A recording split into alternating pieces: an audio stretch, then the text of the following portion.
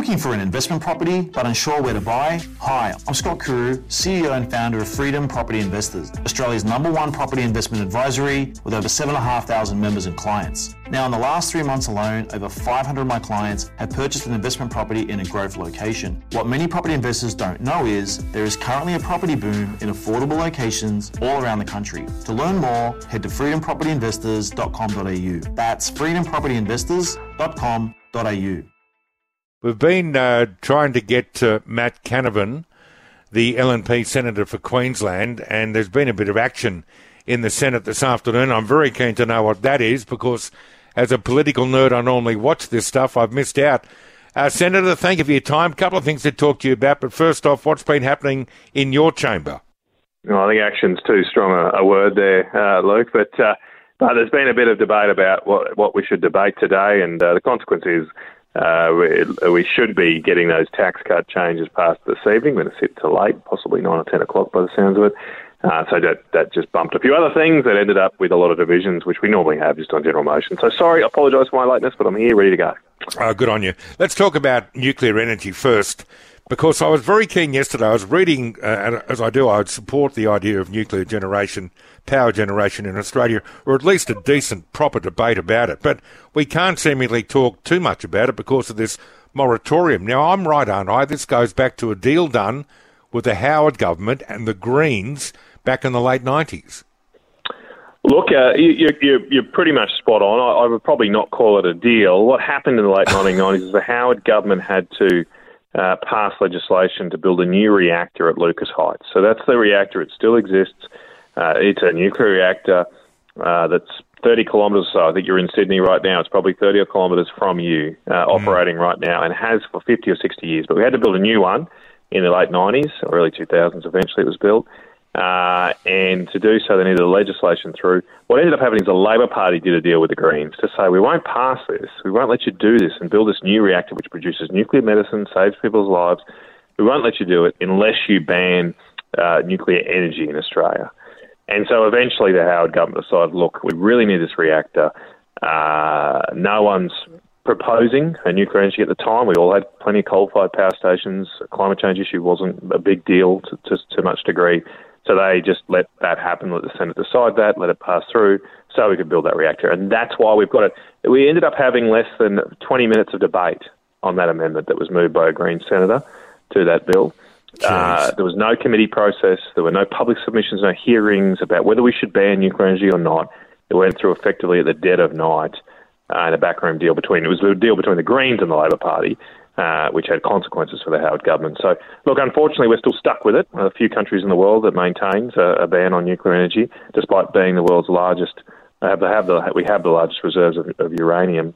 And now, of course, we are shutting our coal-fired power stations. And if we don't find a solution, where the lights are going to go out. Yeah, of course. So what happened, and it wasn't quite, but it was last year, you sought to have that moratorium overturned, didn't you? Yeah, I introduced a bill last year, which very simply just unwinds that Greens amendment that was put in the late 1990s. It wouldn't mean that anybody could just build a nuclear reactor tomorrow. Anyone who wanted to propose to do so would have to go through the normal, very stringent federal environmental approval processes. They'd have to do that. The law says anything that's nuclear related has to get approval. And so we would have a significant level of oversight about what would happen if someone brought one forward. But having this blanket ban makes no sense. It makes no sense because apparently we're trying to lower emissions, and of course nuclear energy is completely emission-free. Many other countries in the world are turning towards nuclear energy as a solution, and we shouldn't take this one off the table. It should be there as a consideration, especially as we're continuing to realise that the wind and solar installations that are occurring around the country aren't delivering what they promised. Do you remember they said that this is the cheapest form of power, and we'd all be paying next to nothing because the sun is free? They don't give you an invoice. We've installed wind and solar energy at a rate 4 times per person than in Europe or North America in the last few years. We have a massive expansion in this country of solar and wind power. Has anyone had a reduction in their power bills? Has that happened yet? That's exactly right. And Anthony Albanese said their plan would lower our power bills by $275. They put in a precise number on it. Everybody's bills has gone up by a lot more than $275. And it's coincided with a big rollout of solar and wind power. So I think people are realising that's not working. I want to pay less for my power bills. Maybe we should try something else. See, the point, isn't it, Matt, is this, that if you get a reactor producing power, it's there for, 60 or 80 years. Solar panels, wind turbines, replaced inside every decade. And people do this cost comparison. They never take into account the cost of replacement, and they don't take into account, I think, the cost of storage, which are critical to the comparison, surely. That's right, and it's also that fact you've identified is a crucial one, and it's the reason why you don't typically see private businesses coming forward to build nuclear power stations, because they last so long. It's almost too long for a business to wait for a return, and so it's the same with large like dams. You don't see too many private companies building a dam. They last hundreds of years. They typically have to be done by governments or supported by governments in some way. And it's the same thing with nuclear energy. It's very different for a solar or wind farm that lasts 7-10 years or so, maybe a couple of decades. They get a return in a lifespan that can add up for a business. And this has become, this so-called energy transition has really just become a massive money-making scheme for large multinational investors. And that's why you're paying more for power. You're paying for their profits through that system, where I think we've gone too far down this privatisation route. We should think about government supplying basic infrastructure like power and water to all of us, doing so on a long-term, consistent basis, spreading those capital costs over multiple generations. That's how we'd return to the days of cheap water and power bills, and most of all, reliability too. When we talk about these, in particular small modular reactors, the question we often get is, show me somewhere in the world today where these are operating. Now, other than I think a floating generator in Russia I could find yesterday, I don't know, but this is developing technology, I guess, is it? It is, and look, I've been very much on the case that I don't think we should restrict ourselves to small modular reactors. The nuclear industry as a whole has operated for 60-odd years, and the light water reactors, the one at Lucas Heights is a type of light water reactors, have been around for that period of time and operated safely and consistently. We could build one of those off the shelf tomorrow. I mean, Finland just opened one recently. They had a huge reduction in their wholesale power prices after it's coming online. So that can be done straight away. I fully support continuing to develop things like small modular reactors. But I think one of the biggest problems we've got now is all sides are somewhat guilty of this. All of them are trying to hitch our future energy needs to things that don't yet exist. And so whether it's some people are over-egging the potential of small modular reactors. They do have to be developed. But others are also over-egging hydrogen, which has not been commercially deployed. Others are over-egging batteries, which remain ridiculously expensive and are not going to be anywhere a solution anytime soon. And so we need to actually do things that work. And that, if we really want to get people's power bills down, we need to look around the world and say, what works now? Where are the countries that have cheap energy prices, the stuff that we can just take off the shelf and build quickly? We need to build them quickly because we're running out of energy. We're going to have blackouts if we don't do something quickly. But let's do that. And so building a nuclear power station that's off the shelf, we could do. I've got no problem personally. Why don't we build a coal-fired power station? China's building 2 of them a week. Again, we could build one of those tomorrow. What about that, Matt? We're saving the planet. We're saving the planet by closing down our 6 or 7 while they build 2 a week. I mean, that's madness. It's total madness. And we export them the coal to boot. We export them the fuel that they use in these new, and they're highly efficient coal-fired power stations. They produce about 25% less emissions than our old, very old power stations now, much more efficient. So why wouldn't we look at that technology too when that's happening all in our region?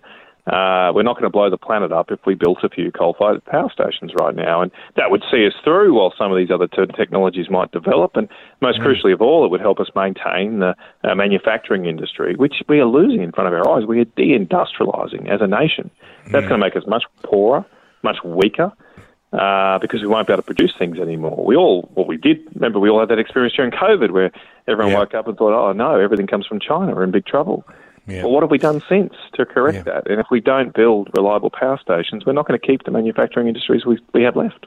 I want to hit you with 2 more things if I can. First off, Twiggy Forrest.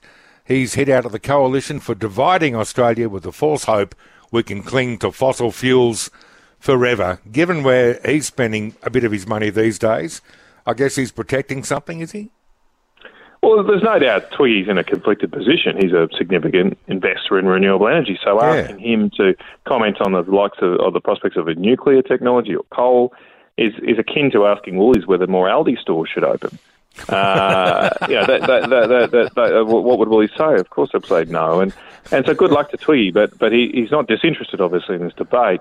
And he is also a large investor, if I can quickly segue, he's a large investor in nickel mining. He's had to shut down a nickel mine recently because Indonesia are also building coal-fired power stations like they're going out of fashion, and they're now producing nickel much cheaper than we are because they've got cheap energy. We don't. We've gone down this green route. And my question to Twiggy is, if renewable energy is cheaper, why is Indonesia being able to undercut us on the cost of production of nickel? We've got better nickel geologies too, but they're able to undercut us using coal-fired power. It's a very energy-intensive process, and they're clearly able to do that because these coal-fired power stations are much cheaper than the renewable alternatives. Yeah, great point. Finally, before you go, I reckon, and you may or may not wish to comment on this, but I reckon the government is rattled about Dunkley. They've got news, and they've got it in the last day or two. They've come after your side of politics over immigration and housing, and they've specifically come after you following the Workplace Gender Equality Agency's report, which was out today. Now, a little earlier, if you don't mind me playing this, you said this on Sky. Have a listen. It might be useless for its own objectives and purposes, but I worry it's actually counterproductive to our society. These type of reports are becoming annual Andrew Tate recruitment drives. All they do is spread division and resentment in our community. People, young men in particular, feel like they are now being discriminated against. So the government wants you to withdraw. What sayeth you? Well, I won't be doing that because these reports are completely useless. They do not compare apples with apples. They come out with these broad statements that there's 20, 30%, whatever difference in pay. They lump part-time employees with full-time employees. They don't compare different types of work properly, like risky work, dangerous work. And they're completely useless from any comparative purposes. But what they do then is create a culture within these corporate organisations. I know many young men who are in this situation where they're looked over and they're discriminated against. It should be against the law. We have laws against paying people of different genders different rates. And if there are people doing that, if there are employers who are doing that and paying females lower than their male employees, they should be prosecuted who do that. Bring that case to court. But this completely using this completely flawed data simply perpetuates the division within our community that is causing some people to go to extreme and poisonous ideologues like Andrew Tate, and I'm just sick of it. And God, I'm happy for the government to broadcast my comments everywhere because I tell you what, I've been inundated with support from people who are sick and tired of these lame talking points that come from these government-funded organisations. If we want to collect this type of data, do it properly. You're using my taxes. So correct for part-time and full-time employment, correct for different types of jobs. How hard can it be? Because this organisation seems to be running an ideological agenda which is taxpayer-funded, and people have had enough of this rubbish.